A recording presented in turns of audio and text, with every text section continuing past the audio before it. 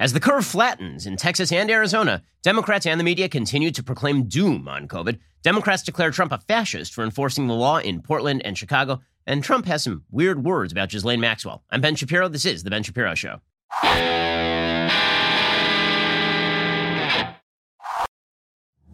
This show is sponsored by ExpressVPN. Don't like the government spying on you? Then visit expressvpn.com/Ben to stay anonymous. Okay, so let us begin with where we now stand on COVID. It is perfectly clear at this point that the case numbers are starting to alleviate in places like Texas and Arizona. I'm looking at a chart from the New York Times right now, and what it is showing is that there is a leveling off that is beginning to happen in a variety of states. According to this particular New York Times study, cases per capita, where new cases are mostly the same. California, over the last 14 days, mostly the same. New Jersey, New York, mostly the same. Where new cases are decreasing, Arizona, it's decreasing. Where new deaths are increasing, right? New deaths are trailing indicators. They're still increasing in some places like Florida and Arizona. But again, that is because death usually comes, within 7 to 14 days after diagnosis if you are going to die from COVID. Even in areas where it seems like the cases are increasing over the last 14 days, over the last 7, they seem to be decreasing. So Texas is starting to see a bit of a drop-off. If you look at the chart from the New York Times, you can see that Florida is experiencing a bit of a drop-off. They had a very sharp spike, and now they are beginning to recede. So in terms of hospitalization rates, in terms of ICUs, fewer people are being hospitalized who have it. Fewer people who end up in the hospital are going to the ICU. Fewer people who are going to the ICU are dying. And what this means is that overall, the death rates from this thing seem to be dropping fairly precipitously. Now, that doesn't mean that it isn't highly deadly. It is significantly more deadly than the flu by most available estimates. According to the Wall Street Journal, 6 months into the pandemic, researchers are homing in on an answer to one of the basic questions about the virus. How deadly is it? Researchers initially analyzing data from outbreaks on cruise ships and more recently from surveys of thousands of people in virus hotspots have now conducted dozens of studies trying to calculate the infection fatality rate of COVID-19. That research suggests COVID-19 kills from around 0.3% to 1.5% of people infected. But the generality of studies is between 0.5% and 1%. Now, it's important to look at the date estimates on these things. The ones that have been done later tend to skew in favor of a lower death rate. So the ones that are done in May tend to skew between 0.5% and 1%. There are a bevy of studies from May and June that actually show this thing well below 1%, actually well below 0.5%. There are a couple studies that may show this actually even in the realm of the flu, but most studies basically put this thing in between 0.5% and 0.8%, which is pretty much what I've been suggesting for a very long time, is that this thing is not 0.1, it's probably between 0.2 and 0.6, I think has been my sort of stated estimate of the number of people who get this who die. Now, again, that includes all of the above 80-year-olds who get it. And there, the infection fatality rate is a lot higher. So when you remove people who are in the nursing homes, people who are uniquely vulnerable to this thing, then you're talking about maybe 3 cases in 1,000 in terms of people who die from this thing. Okay, so that is really what you're talking about for people who are below the age of 65, is an infection fatality rate that probably is somewhere around 3 in 1,000 people who get it will die, which seems like not an extraordinary rate, or at least an extraordinary rate high enough to say that you have to shut down the entire society for all time ad infinitum until a vaccine is found. Let's be frank about this. We all take risk mitigation steps in American life and internationally. We all have to figure out what are the sort of things that are worth shutting down an entire society. So we don't shut down society for the flu, obviously, nor should we. The infection fatality rate on the flu is about 1 in 1,000 people who get it will die of the flu every year. Right? It's a 0.1% infection fatality rate for the flu. So if it's 3 in 1,000 as opposed to 1 in 1,000, is that now high enough that you shut down the entire society? Now, if you're talking about something like Ebola, then you're talking about like 5% of people who, if you're talking about Ebola, the infection fatality rate on Ebola is like way higher, or SARS or MERS. If you're looking at various death rates on these diseases, then some of these diseases have death rates that are like 10, 20, 50%. Then, of course, if it were to spread through the population, you have the Black Plague. But if you're talking about the difference between 1 person in 1,000 dying and 3 people in 1,000 dying of a disease, that is not the kind of infection fatality rate that necessitates shutting down an entire society. So if you're comparing diseases by infection fatality rate, right? Ebola, for example, has an infection fatality rate, a disease fatality rate up to 70%. Like if you get it, you're going to die, basically. That is not in any way the same thing as COVID. This is important stuff because it is going to necessitate how we think about policy. It's going to necessitate how we think about policy when it comes to reopening schools, where the infection fatality rate is way lower than that. Because again, if you're a kid, the chances you're dying from this thing are much lower, like as in like a multiple lower than the flu. If you're under the age of 5, there is, I believe, a 16 times higher chance you die of the flu than you die from COVID.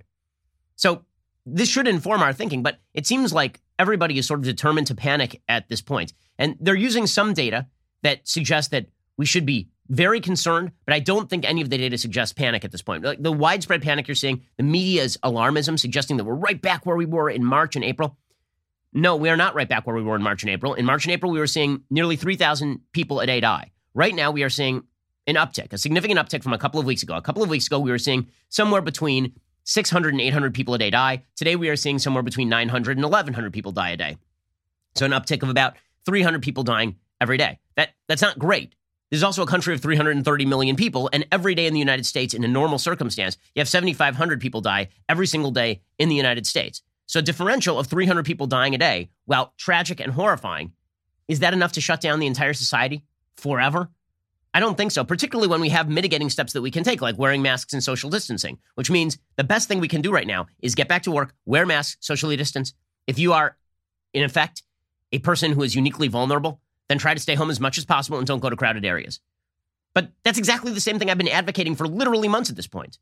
And yet what the media are suggesting is the only solution here is full-on lockdowns. Now, as we're going to see, the evidence that lockdowns are what actually brought down the infection fatality rate, or that lockdowns really prevented the complete destruction of societies, the evidence on that is fairly scanty. We'll get to that in just 1 second. First, let us talk about the fact that sleep is not easy to come by these days. That is why you need the finest in all sheets. I know you don't think about your sheets very much, right?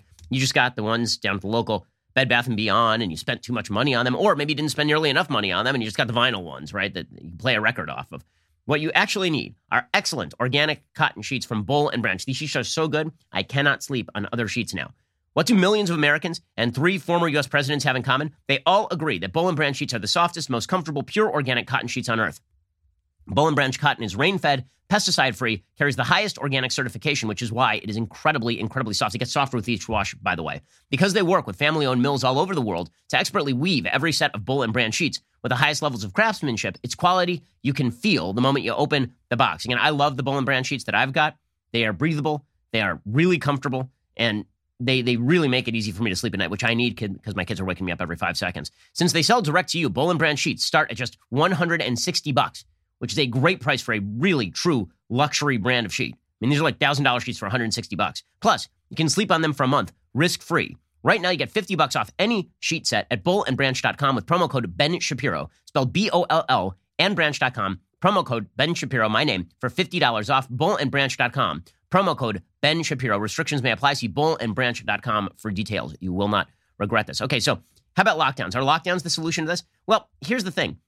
Government-enforced lockdowns really were probably not the reason why infections stopped moving through the population as fast. People changed their activity. This is a point I was making last week that people were deliberately attempting to misinterpret because I said it very clearly. People react in rational fashion to risk assessment. So if there's a large amount of infection in your community, you are much more likely to wear a mask than if you are living in rural Texas. What that means is that once people see the risk materialize, then they start to take action. And this has been true with regards to COVID lockdowns. So the government was like, well, we got to lock this stuff down. We got to lock it down right the hell now. Okay, but they really didn't. Okay, they were weeks late on it. People started locking down. I mean, the data is very clear on this. People started locking down. People stopped going out to public places. People started wearing masks before the mandates kicked in. Human beings have a very powerful amygdala, a very powerful fear response that encourages them to take measures to prevent their own death. And I think we can rely on that for most people to actually be smart enough to protect themselves and the people who are directly around them. In Britain, this has become a major controversy because Chris Whitty, who is one of the chief medical officer for England, he said that the lockdowns probably are not what caused the decline in the curve in Britain. He says the decline in the curve began before the lockdowns. You see this with masking in a lot of areas, that the declines began before the masking. Why? Because people were taking responsible action before the mandates came in. So this bizarre notion that everything has to be government top down and that if the government doesn't act, then nobody will. The evidence on that is pretty scanty overall. And as we say, if you watch the media coverage right now, the media's like, you should be panicked. You should be panicked about the caseload rising. Explain. We only started relocking down places like Florida and Texas like a week ago. We've already seen decreasing caseloads. We started locking down California again, like a couple of days ago, a few days ago. We've already seen decrease in caseloads. So what exactly caused that? Probably people started getting more responsible about where exactly they were going as they saw the news that the cases were spiking. And so we've already hit the other side of the curve in places like Houston. Even NPR is admitting as much. According to NPR, after a sudden surge in reported COVID-19 cases beginning at the end of June, Houston's daily case count and hospital admission rates seem to be leveling off.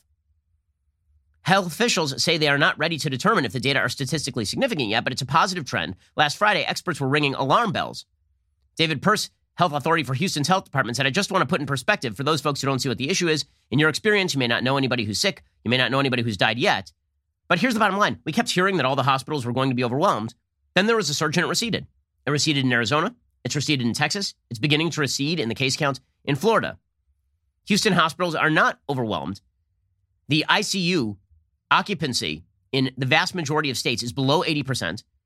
There are almost no states where it is above 85%, which means that we have actually not threatened the health systems of the United States at this point. But you probably don't know that from watching the media. If you watch the media, then basically everybody's going to die. And if we don't force people to stay at home, everybody's going to die. And not only that, Republicans are responsible for everybody dying. But that's not statistically correct. It's just not right. Okay, if you look at the number of infections that have been detected over the past couple of weeks, what you see is a line that looks arithmetic in its growth. Right? It's very large. It's a very large spike in the number of cases that have been identified over the past couple of weeks in the United States. I'm looking at the day-on-day charts in daily new cases in the United States. And take, for example, as of June 30th, there were 46,000 identified cases in the United States. As of July 17th, there were 75,000 reported cases in the United States. Yesterday, there were about 67,000 reported cases in the United States. But the death count didn't escalate anywhere near like that. So I just used June 29th or June 30th as the baseline. So if you look at June 30th in terms of the deaths, then what you are seeing is about 726 deaths on June 30th. Now remember, it's a lagging indicator, so that really kind of measures June 15th. So what you'd really want to do is measure a couple of weeks out from then. So you'd want to look at like mid-July. Mid-July, you're looking at about 1,000 deaths a day, right, from that spike. Maybe that continues. Maybe we see, 1,500 deaths a day. Maybe we see 2,000 deaths a day. I kind of doubt it. I think that we've gotten better at treating this thing in hospitals. But we're not going to know that for a couple of weeks. One thing is true. The idea that we are back at New York levels, New York epidemic levels, where 1,000 people a day were dying in New York alone, we're not there, nor are we likely to be there. States that have been heavily criticized, like California, states that have been heavily criticized, like Texas and Florida, really, those are states that are experiencing at their height like 140, 150 deaths a day, which is not good, right? You don't like that. That's not a good thing. But to take yesterday's totals, Florida experienced 132 deaths. Texas experienced 118 deaths. Those are bad numbers. Those numbers will likely increase. They're not going to increase to the levels of New York. You're not going to see 1,000 deaths a day in Florida. You're not going to see 1,000 deaths a day in Texas, particularly because the thing has already started to recede in a lot of these states.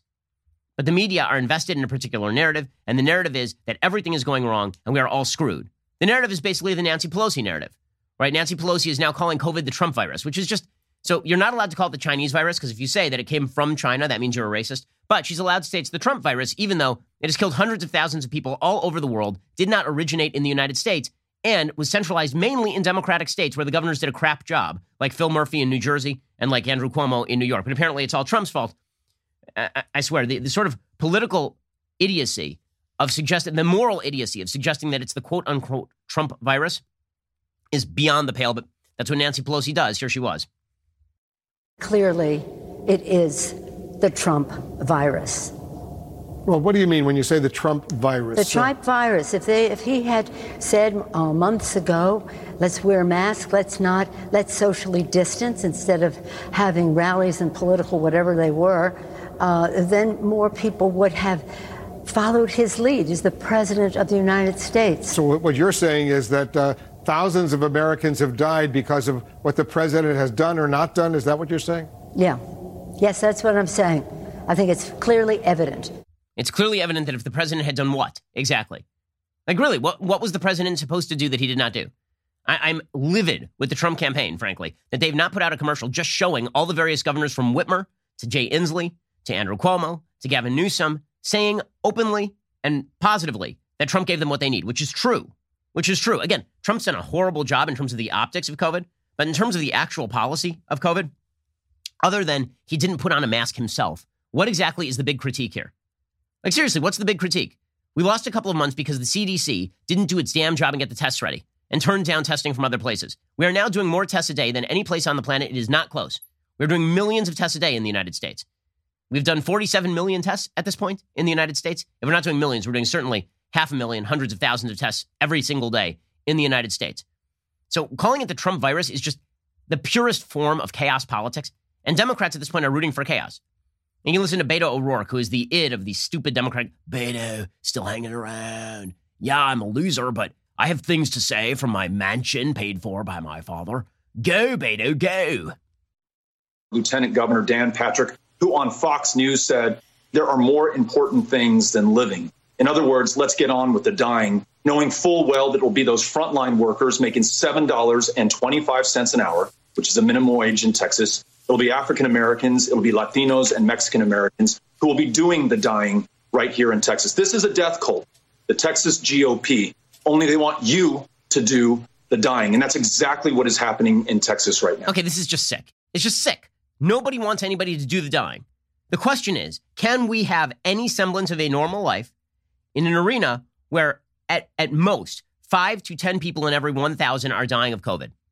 Right? Can we have anything resembling a normal life when if you protect the nursing homes and protect the most vulnerable, that number looks more like 3 in every 10,000, 3 in every 1,000 are dying?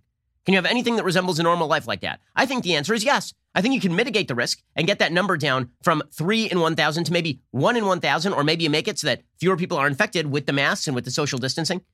But if Beto O'Rourke's idea is that we are supposed to cower in our house until the end of time, then he's just rooting for chaos. And it feels like there are a lot of people who are rooting for chaos at this point. I don't think Haley McEnany, the White House press secretary, is wrong when she says members of the media are trying to scare you.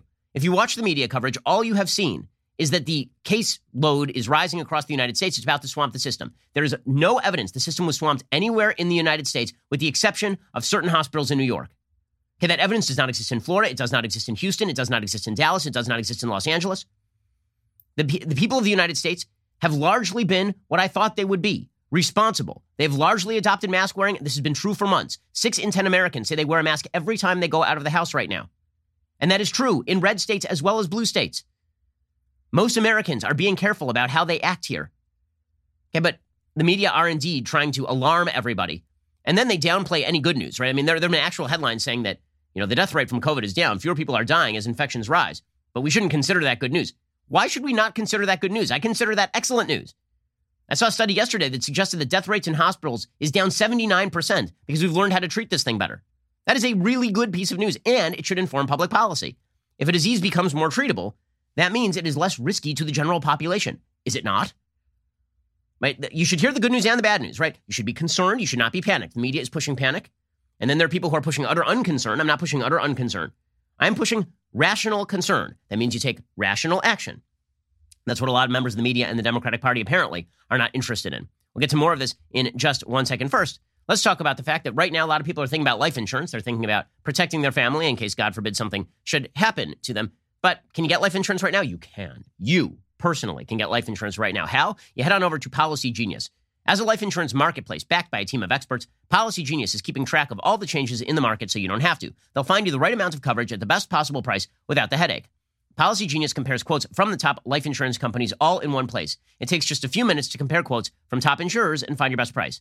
This doesn't just save a lot of legwork. You could save $1,500 or more a year by using Policy Genius to compare life insurance policies. Once you apply, the Policy Genius team will handle all the paperwork and the red tape for free. So if you hit any speed bumps during the application process, they will be there to take care of everything.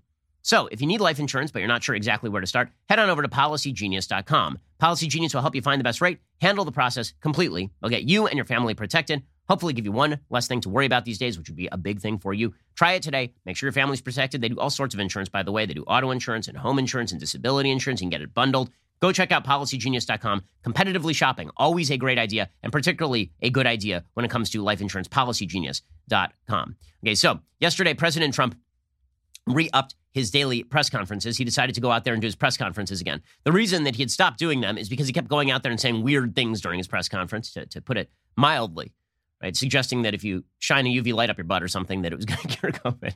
But with that said, the president does need to show leadership because that's apparently all the media care about. Right? Andrew Cuomo could be the most garbage governor in America, which, by the way, by evidence he is. But as long as he was going out there and acting like a leader on TV, that's all that mattered to folks. So Trump going back out there and acting like a leader is fairly necessary here. Trump came out yesterday and said, listen, it'll probably get worse before it gets better. That's true in terms of the deaths, right? Because, again, death is a trailing indicator. It's a lagging indicator. So if you've seen a rise in cases over the past 2 weeks, even if it's receded in places like Texas, Florida, and Arizona right now, that means that you will see some escalating death rates for probably the next week and a half. Are those escalating death rates going to bring us to New York rates? Not even close. Not even close. But here's President Trump rightly saying that it's going to get worse for a little while here. There is no cure, and so we have to be careful. We are in the process of developing a strategy that's going to be very, very powerful. We've developed them as we go along. Some areas of our country are doing very well. Others are doing less well. It will probably, unfortunately, get worse before it gets better. Something I don't like saying about things, but that's the way it is. It's what we have. You look over the world. It's all over the world. And it tends to do that. Okay, and President Trump also added that now would be a good time to wear a mask. So finally, he said, wear a mask. Does that mean people will now lay off of him and suggest that no, it means that they're going to say, why didn't he say wear a mask earlier? If only he had said wear a mask earlier, this would have ended all of this stuff. Again, the fact is, the United States has adopted mask wearing for months at a higher rate than most of Northern Europe, for example. We wear masks in the United States at a higher rate than Canada does. And mask wearing across the United States, you can't just aggregate the stats. You can't just say that mask wearing in New York is exactly like mask wearing in the middle of rural Kansas, because those are two very different areas. Like if you're in the middle of a place where people are naturally socially distanced, you don't have to wear a mask as often. So kind of aggregating that stat doesn't make a whole hell of a lot of sense. In any case, here's President Trump saying, yeah, just go ahead and put on a mask. Young adults may often have mild or even no symptoms. They won't even know they're sick. They won't have any idea that they have a virus. They won't have any idea at all. America's youth will act responsibly, and we're asking everybody that when you are not able to socially distance, wear a mask, get a mask. Whether you like the mask or not, they have an impact, they'll have an effect, and we need everything we can get. Okay, so he finally says wear a mask, and the media come down on him anyway. And finally, this was the headline that was completely ignored. Everybody keeps saying Trump is blowing this. Why isn't Trump doing X, Y, and Z? But they don't actually explain what X, Y, and Z are. Trump says, by the way, we have no request for equipment. None. Across the country. States have what they need. Which means he did his job. I got criticized a little bit yesterday for suggesting that the Trump administration policy was actually not bad. Well, isn't it a pretty good indicator that the Trump administration policy on this is not bad? That governors aren't coming hat in hand to ask for things because they got what they needed? Here was Trump yesterday. My administration currently has 0 unfulfilled requests for equipment or anything else that they need from the governors. No governor needs anything right now, and we think we'll have it that way till the end because, frankly, we are stocked up and ready to go wherever we have to go. We've nearly 7,000 National Guard and military medical personnel in Texas, California, Florida, and Arizona that's helping us greatly. The media won't cover that. The media won't cover the fact that hospitals have not been overwhelmed, the fact that death rates have gone down, and the fact that the feds have given people what they need. Because that would suggest that things are kind of working. Right? And the media don't want that narrative. They don't want it. And by the way, we are going to have to make some tough decisions about how we live our lives. Because for all the talk about vaccine development, vaccine companies are testifying they may have a vaccine ready to go in 6 months, which means that for the general public, it may not be ready. Fauci said this yesterday. It may not be ready until at least the middle of 2021 and maybe the tail end of 2021. You think we're fully locking down, like LA is talking about again for a second time? You think we're fully locking down all the way till the end of 2021 for a disease that has a death rate in people who are not the elderly of 3 in 1,000? You think that's a thing that people are going to go along with forever? I have some doubts. Again, the vaccine companies testified on the Hill yesterday. They said, well, maybe we'll have a vaccine in 6 months. Listen, I would love to have a vaccine today, but let's be real about this. People are living their lives. Every day that you live your life is a day that you move toward your death. Okay, every day still counts. It's not as though life lengthens on the other end of life. Like, I get that we want to preserve as many lives as possible. I'm on board with that. But also, we would like to preserve quality of life. That's a thing that matters. And it turns out that we make risk mitigation efforts every day, and we take into account risks, and then we act. And here is a vaccine CEO explaining to Congress that, yeah, maybe we'll have one in 6 months, maybe not. According to statements from several of the companies testifying today, and based on the speed at which they are progressing through clinical trials, it is possible that a COVID-19 vaccine may become available by the end of this year or early next year. That's a rare bit of good news in this harrowing time. But while some public health experts are bullish on the development of a vaccine, we must remind ourselves that plenty can still go wrong. Okay, and this would be something to keep in mind, because you've been told that you got to lock down forever or you're going to die, and that ain't true. That's a false choice. Alrighty, in just a second, we're going to get to the rooting for chaos, which doesn't just exist in the level of COVID, although it's most clear there. It exists maybe even more clearly when it comes to public safety. We'll get to that in just 1 second. First, have you been having trouble falling asleep at night? I know why. You know why, too. It's because you keep staring at screens right before you go to bed. And you got that blue light, right? The blue light is coming off the screen. It's keeping you awake. You check your phone in the middle of the night, and then you're up the rest of the night because you were too dumb to buy Felix Gray glasses. You should have had Felix Gray glasses on. Why? Well, because it would have minimized the blue light. You'd get fewer headaches. You'd feel better. It wouldn't keep you awake in the middle of the night. There are a lot of symptoms from spending too much time in front of screens. They can range from headaches and blurry vision and dry, tired eyes and trouble sleeping.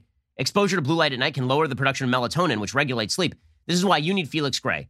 Felix Gray glasses will filter out 90% of blue light in the most damaging range and eliminate 99% of glare through a proprietary industry-leading lens technology only available with Felix Gray. Felix Gray frames. They're hand-finished from durable, super lightweight Italian acetate.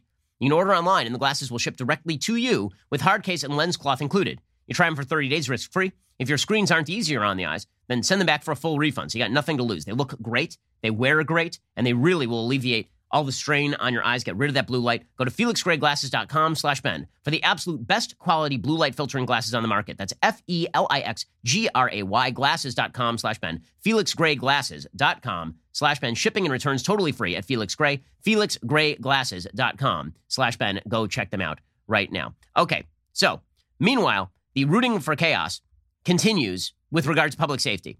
So you may have noticed that chaos has absolutely continued in Portland. We got chaos in Chicago. We got chaos all over the country as the idiot defund the police crowd and their Democratic and media allies have made cities across the United States significantly less safe for American citizens.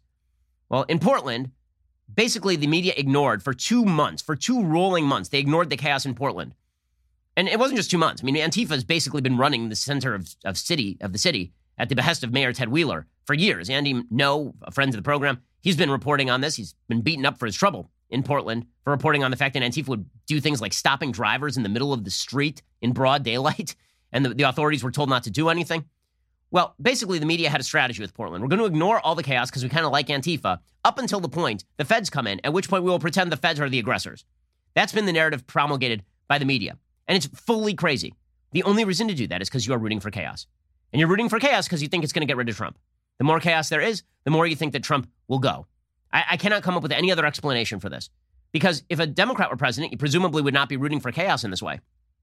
Okay. Mike Baker reporting for the New York Times. With a ski helmet and goggles on her head, Allison Hyder recounted how she had told relatives she planned to stand at the rear of protests in downtown Portland. But in the early hours of Tuesday, the grandmother of 5 found herself right up front, locking arms with other mothers dressed in yellow. So the media have been running cover for all of these kind of protest moms who are standing up front of the protests. And then they've been ignoring the fact that the protesters are setting up barricades and burning crap, like literally setting things on fire and resisting federal officers and local officers.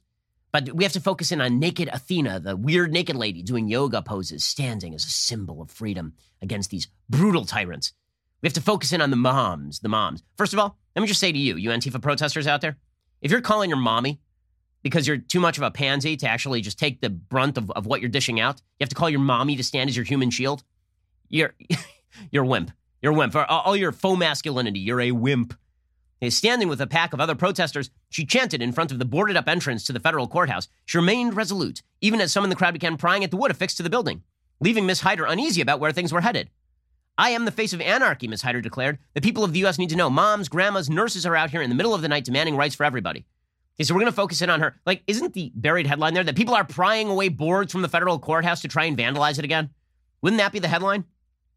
The demonstrations that have shuddered through Portland for 54 consecutive nights have drawn out a complicated mix of grievances, says the New York Times, with a wide array of people expressing them using a multitude of tactics to make sure they get heard. Oh, it's just a way of getting heard, guys. You see, if anti-lockdown protesters like to show up and say things, then they're bad racist people who are endangering other people. If you show up to a federal courthouse and try to burn it down, that's just your way of being heard. Don't you see how this works?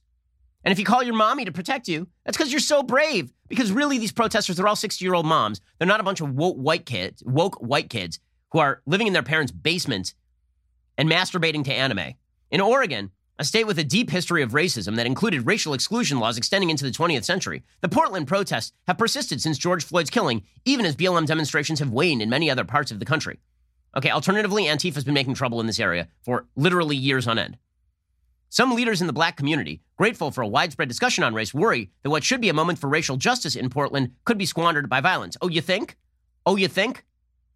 The city's mayor, Ted Wheeler, is angry because the feds are coming in. So here's what's happening. Chaos in the streets of Portland. And when President Trump steps in, then we hear that President Trump is the bad guy. So Oregon's governor said to the feds, Governor Kate Brown, she said, we want you to go home. How about this? Call out these state troopers. You are the governor of the state. Are you okay with the chaos that you are seeing in the streets of Portland? Apparently, the answer is yes, because so long as you can just rip on Trump, everything is good to go. Here's Governor Kate Brown being a horrible public servant. But again, she's not serving the public. She's serving her own political interests and the interests of her party.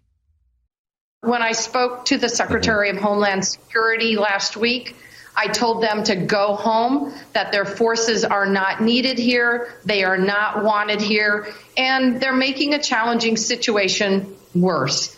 As I said, the violence is absolutely unacceptable. We're talking about outliers in terms of protesters.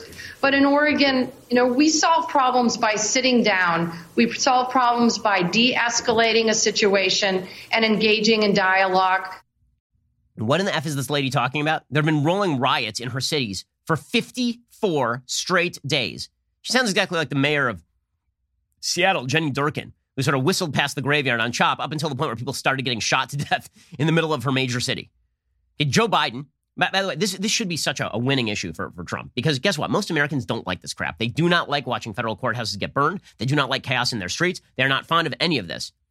And Joe Biden is embracing the suck. I mean, he really is. Joe Biden put out a statement. He's been pretty careful about what he says on this sort of stuff because he doesn't want to appear like a radical. But what he has said on what's going on in Portland is truly insane. He assailed President Trump and his administration for, quote, brutally attacking peaceful protesters and using egregious tactics in response to recent demonstrations in Portland, Oregon. He put out a statement to BuzzFeed. He said, we have a president who is determined to sow chaos and division to make matters worse instead of better. He said, we all remember the appalling scenes in front of the White House when peaceful protesters were gassed to make way for a Trump photo op. Now, Homeland Security agents, without a clearly defined mandate or authority, are ranging far from federal property, stripped of badges and insignia and identifying markings to detain people. They are brutally attacking peaceful protesters, including a U.S. Navy veteran. Okay, that's not true. Okay, that's not true. They are fully identified. They have police badges on them. If you look at their shoulders, they have insignia that explain which branch of the government they are from. In fact, here is a DHS official yesterday cracking back on Joe Biden's idiot statements here. The fact is, not only is there statutory authority for what the feds are doing right here, they are identifying themselves, and they do have the authority to do it. Here is a DHS official explaining yesterday. This is the identification every single one of them has on their uniform. And this is a baseline. Director Klein said he doesn't have his officers wear name tags because they're being doxxed. That's exactly right. That's another thing that's absolutely disgusting. So they're not only jeopardizing the lives of the agents, but they're also jeopardizing the lives of their families as they're putting out their home information and they're suggesting that individuals go to their homes. So yes, I, as the acting commissioner, have authorized and supported removing their names from their uniform. Instead, what we have, though, is a personal identifier. Okay, so he is correct about this, but we've heard from Biden that it's the fascists in the streets, the jackboots in the streets. Kayleigh McEnany over at the White House yesterday, she said, by the way, we do have statutory authority for this. There's statutory authority to assist the Department of Homeland Security by shifting forces from, for example, Customs and Border Patrol. And there's statutory authority. Idiot Jamel Bouie at the New York Times, of course, has a piece talking about how this is just awful and a violation of all law. He admits, by the way, in his column that there is lawful authority to do all this stuff and lots of precedent. He says the difference lies less in the acts themselves than in the way these events developed. Use of military force against strikers and protesters is certainly controversial, but for the most part, it unfolds along clear lines of responsibility and involves powers expressly granted to the president. Okay, the president does have the ability under the Insurrection Act to call in federal forces to quell exactly the sort of activity. There is statutory authority. There have been no constitutional allegations of violations. Jamel Bouie just doesn't like it because Trump's doing it and because he is sympathetic to the goals of the people who are militating in favor of chaos. This is a secretive nationwide police force created without congressional input or authorization, formed from highly politicized agencies. Highly politicized agencies, by the way, according to Jamel Bouie, means agencies where people are sympathetic to Trump. That's what highly politicized means. So the State Department, which is very much a left-leaning department, not highly politicized. ICE, because there are a lot of people who support Trump, highly politicized, according to Jamel Bouie, which means they're bad, which means they're a tyrannical wing of the U.S. government. Anyway, here's Kayleigh McEnany explaining, yes, in fact, there is legal authority to do this. What you're referring to is Portland, and 40 U.S. Code 1315 gives DHS the ability to deputize officers in any department or agency, like ICE, Custom and Border Patrol, and Secret Service, quote, as officers and agents. They can be deputized for the duty of, in connection with the protection of property owned or occupied by the federal government and persons on that property. And when a federal courthouse is being lit on fire, commercial fireworks being shot at it, being shot at the officers, I think that falls pretty well within the limits of 40 U.S. Code 1315. Right. And she's talking specifically about U.S. code that prevents the assault of federal property. And she's correct about this. There is authority to do this. Nonetheless, as we'll see, Democrats are militating in favor of the rioters and the looters, which means they're rooting for the chaos. They want the chaos. The chaos is good for them politically, and they are happy to castigate as Gestapo members of federal law enforcement who are identified as such. At this point, you have to say these are folks in the Democratic Party and the media promulgating this narrative who do not care about law-abiding citizens. They don't. They're willing to abandon law-abiding citizens in favor of rioters and looters. So I don't know where you would put them on the good for America scale, but I don't think it would be on the good for America side, particularly, because this isn't good for America. It ain't. We'll get to more of this in just 1 second. First, did you know that a hacker strikes every 39 seconds stealing things like videos, passwords, files, you name it? They want it. If you've ever been hacked, it is no fun at all. Now, take a second to think about the private information you've got on your computer and mobile devices. Pictures, videos, financial information, your work files, your personal documents. All of that is being targeted every 39 seconds by hackers. So what exactly are you doing to keep that from happening? You need protection. PCmatic is doing it right. They know that hackers are constantly striking and attack methods are always changing, which is why PCmatic does it differently. PCmatic protects your devices by only permitting known trusted programs to run. No matter how many times the hackers try, PCmatic keeps them out and your information safe. They're the only antivirus company that does its development, research, customer support 100% in the United States. When it comes to cyber attacks, it is a question of not if, but when. So what exactly are you waiting for? PCmatic will protect your Mac or your Windows computer, server, Android phones, tablets, all of it. Get a free month of protection right now with the purchase of an annual license at PCmatic.com/Ben. Again, you got to protect your information on your, like, this is a big thing. I've been hacked before. It is no fun. Go to PCmatic.com/Ben. Keep the bad guys out and your personal information secure with PCmatic. Go to PCmatic.com/Ben. Get a free month of protection when you get that annual license. Okay, in just a second, we're going to get to the continuing support for chaos. It is a wild thing. I haven't seen anything quite like this since the Ferguson stuff. During the Ferguson riots, there were members of the Democratic Party who were sort of rooting for it, but not this clearly, not to the point where the president issues federal orders to shut it down, and the Democrats are overtly calling members of federal law enforcement Gestapo. It's pretty insane. We'll get to this in 1 second. First, as you know, my new book, How to Destroy America in 3 Easy Steps. It is on sale right now. It premiered yesterday. Already at the top of the charts. Sold tens of thousands of copies already. The book covers 2 fundamentally different visions of America that are now on the table. You are watching them in action. One is a vision of America that finds unity and a sense of country and nation in a shared philosophy, culture, and history. And the other looks at all those things as bad. We can't have a shared philosophy. We can't share a culture. We can't share a history.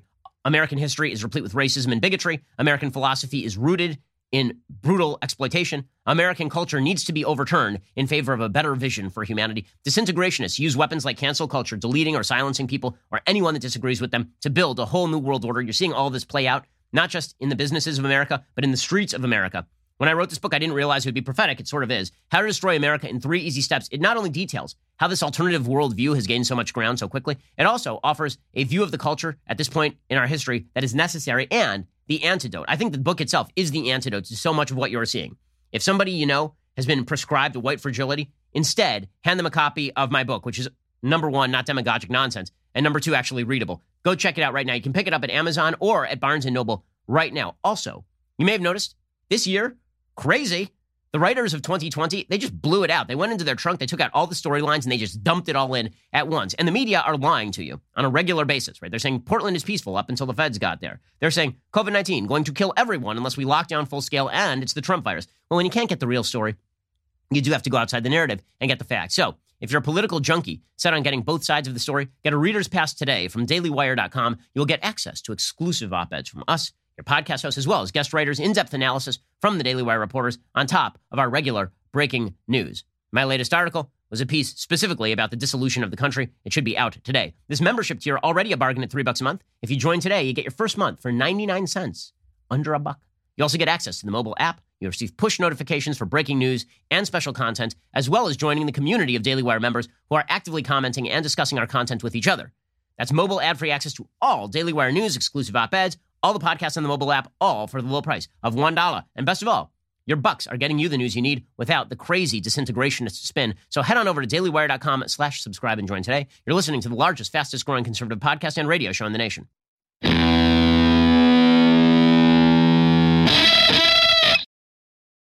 Alrighty, so as I say, the chaos is across the country, right? It is not just in Portland. Chicago is completely chaotic, which drove President Trump to say yesterday, listen, if I have to deploy federal agents to Chicago to stop the chaos, I'll deploy federal agents to Chicago to stop the chaos, which, by the way, he probably needs to do. Here was Trump. How about Chicago? I read the numbers were many people killed over the weekend. We're looking at Chicago, too. Would you say they need help after this weekend? Do you know the numbers? Did you hear the numbers? Many shot, many killed. I'm not talking about 1, 2, was it 18 people killed? I think more than that. And you added up over the summer. This is worse than Afghanistan, by far. This is worse than anything anyone's ever seen. Okay, so Lori Lightfoot, the mayor of Chicago, she immediately starts screaming about this on Twitter. She says, under no circumstances will I allow Donald Trump's troops to come to Chicago and terrorize our residents. Really, what you going to do? Really, what you going to do? You're going to deploy the Chicago PD to fight off America's federal law enforcement trying to enforce the law? Yes, clearly the threat to Chicago citizens comes from federal law enforcement trying to enforce the law. Probably that's the big issue. Oh, yeah, by the way, last week, 18 police officers were injured at a Chicago, quote-unquote, protest. The police said that they were outnumbered and unprepared, is according to CNN. Approaching a statue of Christopher Columbus, some people in the crowd used rocks, fireworks, frozen bottles, and other objects to attack officers, according to a statement from the PD. 18 officers were injured. Some were taken to area hospitals by paramedics for further treatment. Some were treated at the scene. At a news conference Saturday, activists demanded the immediate defunding of the police department. Oh, yeah, and by the way, literally as Lori Lightfoot, the idiot mayor of Chicago, terrible mayor of Chicago, was talking about how she doesn't want federal law enforcement in her city, at least 16 people were shot at a Chicago funeral home. The gunfire, according to Breaking 911, broke out at the Graham Funeral Home located at 1018 West 79th Street in the city's Auburn-Gresham neighborhood. According to CBS 2, there was some kind of planned ambush outside the funeral home where a memorial service was going on for a homicide victim. Chicago Fire Department reports at least 11 victims taken to the hospital, all listed in various condition. So good times over in Chicago, but the problem, obviously, is President Trump. Right? When Trump says we need to use federal power to protect the life, liberty, and property of the citizenry of the United States, Democrats are fighting back against that. They're fighting back against that. Now, you want to say, listen, we're doing it ourselves? That'd be one thing, but you're not doing it yourselves. You're talking about defunding your own police and in some areas, letting looters and rioters run roughshod through your major cities, and then you're ripping on Trump? This is Trump's fault? Listen to the insane statement put out by Nancy Pelosi and Representative Earl Blumenauer of Portland, Oregon. As our nation mourns the loss of our colleague and beloved civil rights leader John Lewis, we are again reminded of the immense power of peaceful protest in the fight against racial injustice and police brutality. This is not peaceful protest in Portland. They're attempting to burn down the local courthouse. Every night they're committing acts of vandalism. They're committing acts of property destruction. They're committing acts of violence. That is not what John Lewis did. To defame John Lewis by suggesting that sitting at a segregated lunch counter in protest is the same thing as firing fireworks at a federal courthouse is patently nuts. It is nuts. It is insane.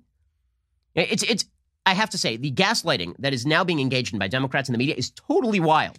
So on the one hand, they say, well, these protests, they're mostly peaceful. Now, again, that term is such mush.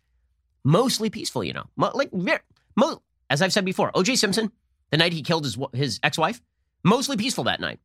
Like for the hours between sunset and sunrise, mostly a peaceful night. It was really that 45-minute gap right in the middle where it got really not peaceful, but most of the night was peaceful. Like, what exactly is that supposed to mean? If you want to say there's a difference between protesters and the rioters and the looters, totally on board. totally agree. But then you can't just pretend that the rioting and the looting doesn't exist. Or when it does happen, say that that's part of the generalized protest and hope that we're not going to notice what you just did right there. You either have to separate the two groups or you have to conflate the two groups. You do not get to do sometimes one and sometimes the other, whatever floats your boat. According to Nancy Pelosi, she says, time and time again, the Trump administration shows its lack of respect for the dignity and First Amendment rights of all Americans. Last month, the administration tear-gassed peaceful protesters in Washington, D.C. Again, the president should not have had the Park Service use tear gas to disperse peaceful protesters in Washington Square Park, or in Lafayette Park, rather. Okay, it is also true that according to the Park Service, there were objects being thrown at the police officers at the time. But here's where it goes crazy. Even if you think that was bad, that is not the same thing as we're deploying federal officers who are clearly labeled as such to enforce the law when people are violating it. Now, listen to this language from Nancy Pelosi. This is nuts. Videos show them kidnapping protesters in unmarked cars in Portland, all with the goal of inflaming tensions for their own gain. No, they're detaining and arresting suspects. That is perfectly legal. Where are the civil rights lawsuits? Seriously, where are they? And normally when someone gets detained without any cause whatsoever and then arrested, are these people going to Gitmo? What happened to all of them? Where are all the horror stories from people who are being unjustly rounded up and sent to Gitmo? Where are they? They don't exist because it ain't happening. While Portland is the president's current target, any city could be next. Could it? Could it really? You really think that any city is going to be next? Or maybe it's the city where there have been 54 days of running rioting. Maybe it's that one. I mean, just out of the blue, I'm going to say probably that one. We live in a democracy, not a banana republic, says Nancy Pelosi, the leader of the banana republic. She says, we will not tolerate the use of Oregonians, Washingtonians, or any other Americans as props in Trump's political games. You know what the real props are? The American citizenry. Law-abiding American citizens. Those are the props. Like, for example, you know who's a prop? A prop is Horace Lorenzo Anderson Jr., a 19-year-old black man shot and killed in the Capitol Hill occupied protest zone. For weeks, we were told that Chop Chaz was the newest element of the beautiful leftist revolution that we were seeing. We were told that it was basically a city street fair, according to Mayor Jenny Durkin.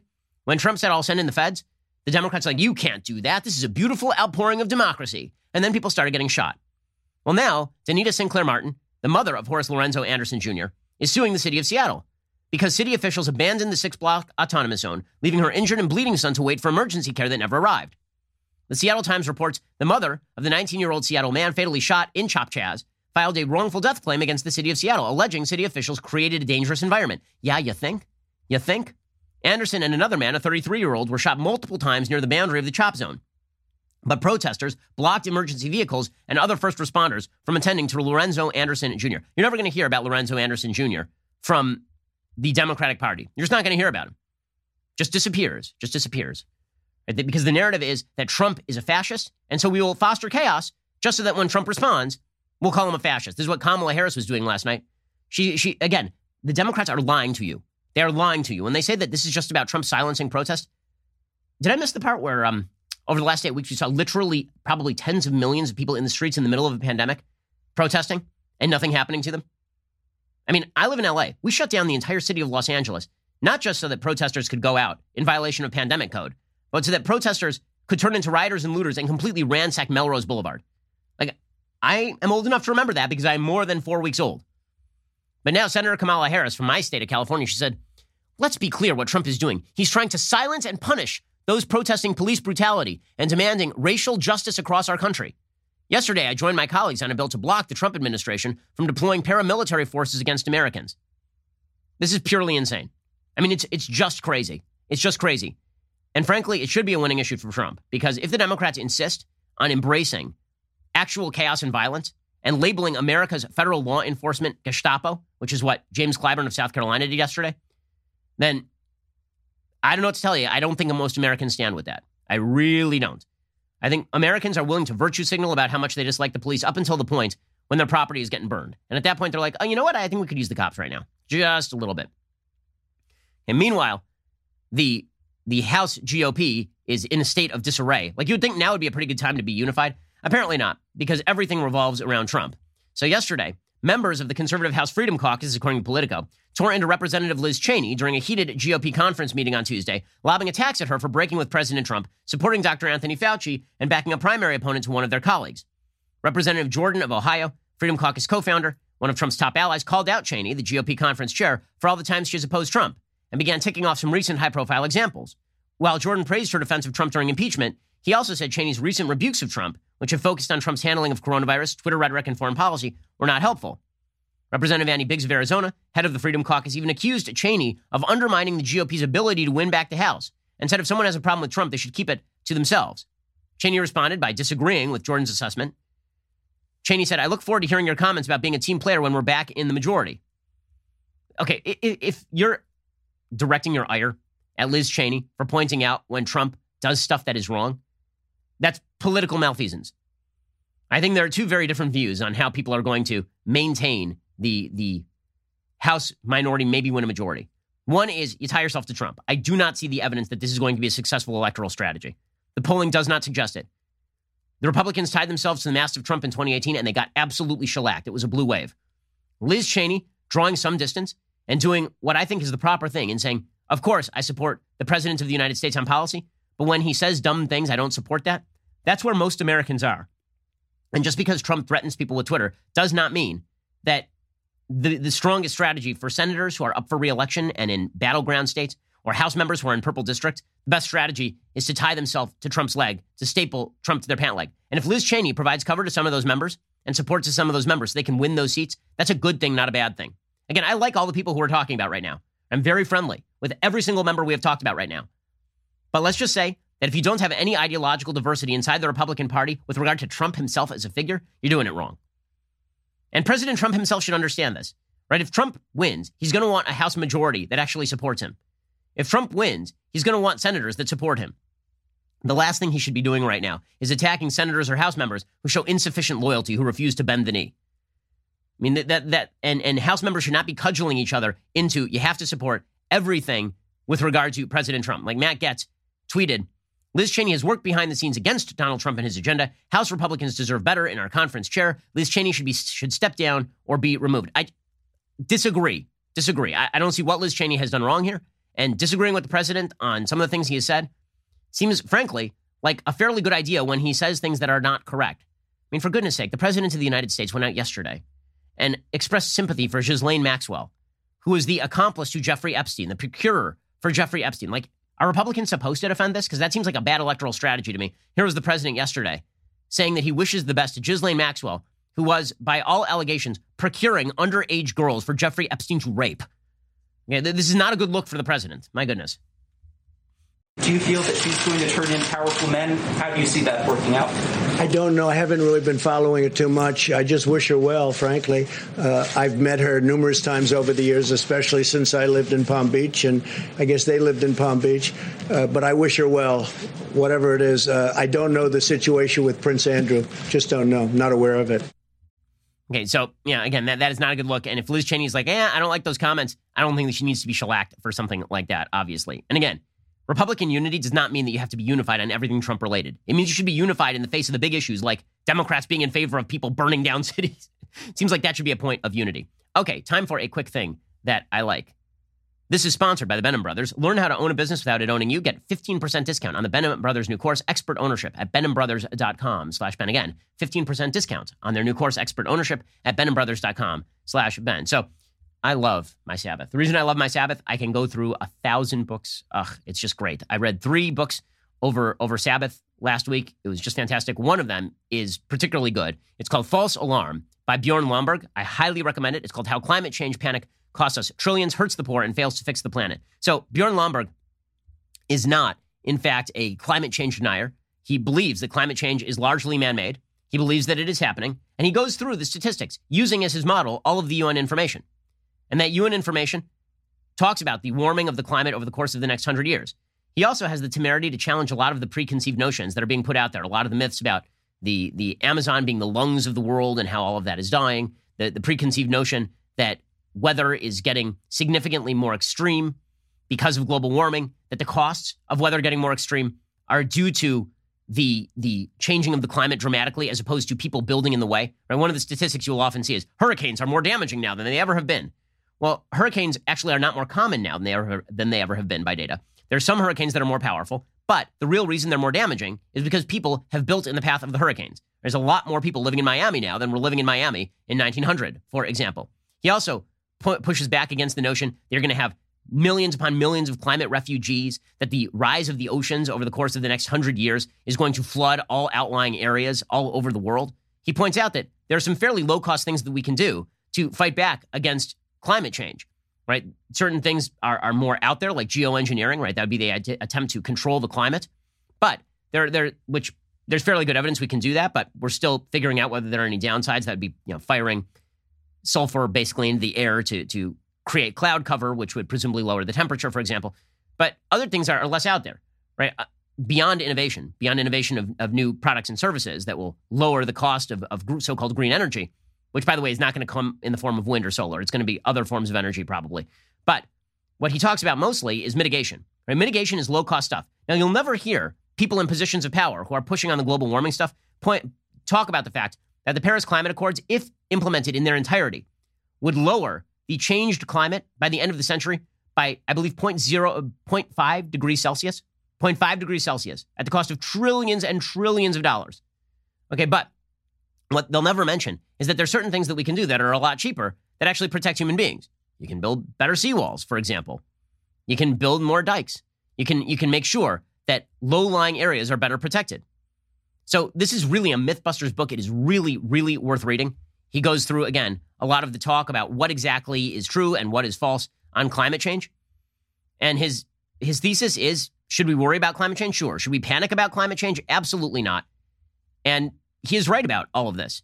He tends to cite exactly the same folks I've cited before. William Nordhaus of Yale University just won the Economics Nobel Prize for his work on climate change. And he points out that there are costs to policy, and you have to actually look at what are the costs of global warming versus what are the costs of implementing the policy, which means that when the IPCC or the UN says we have to keep the climate from increasing by 1.5 degrees Celsius over the course of the next century, that is undoable and would be incredibly stupid. It would be actually counterproductive to do that. It would cost far more in terms of growth to the world to take the measures being talked about, essentially ending the use of carbon-based fossil fuels. It would cost much more, particularly to the developing world, than it would to just let climate change happen. And there's sort of a sweet spot in terms of how much you can lower climate change through things like carbon credits and tax basis and mitigation efforts. There's sort of a sweet spot there. And we are nowhere near the sweet spot. So when you hear the climate alarmists, when you hear Greta Thunberg suggesting that we have to basically end all life on Earth in order to prevent the end of all life on Earth, she's just speaking from a position of ignorance. It's just not correct. So this is the book is well worth the read. Again, it is a realistic take on climate change that everybody should take a look at. False Alarm by Bjorn Lomborg. Go pick up a copy right now. Okay, we'll be back here later today with 2 additional hours of content. Much more to get to then. In the meantime, go pick up a copy of my brand new book, How to Destroy America in 3 Easy Steps, surging up the charts over at Amazon and all over the United States. And we'll see you here tomorrow. I'm Ben Shapiro. This is The Ben Shapiro Show.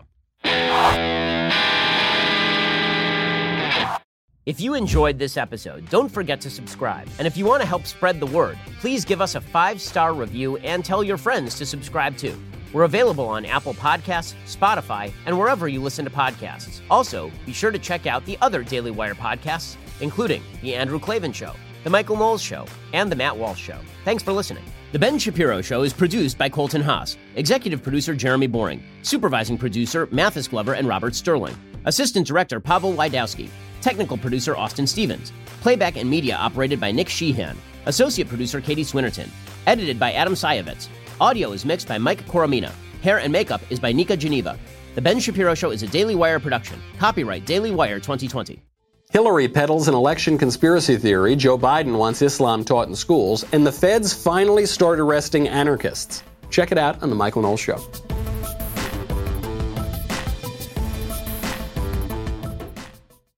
We'll get to more on this in just 1 second. First, Pure Talk believes in American values, and that free should mean, like free. So when you switch to Pure Talk today, you'll get a free Samsung 5G smartphone. There's no 4-line requirement, no activation fee, just a free Samsung that's built to last with a rugged screen, quick charging battery, and top-tier data security. Qualifying plans start at just $35 a month for unlimited talk, text, 15 gigs of data, and a mobile hotspot.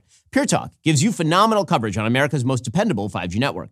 It's the same coverage you know and love, but for half the price of the other guys. The average family saves almost $1,000 a year. So, I challenge you to choose a company that actually doesn't hate your guts and shares your values. Let Pure Talk's expert U.S. customer service team help you make the switch today. Go to puretalk.com/Shapiro to claim your eligibility for your free brand new Samsung 5G smartphone and start saving on wireless today. Again, go to puretalk.com/Shapiro to switch to my cell phone company. I've been using them for years. They're fantastic. You'll love them as well. Go to puretalk.com/Shapiro and claim your eligibility on that free brand new Samsung 5G smartphone. Start saving.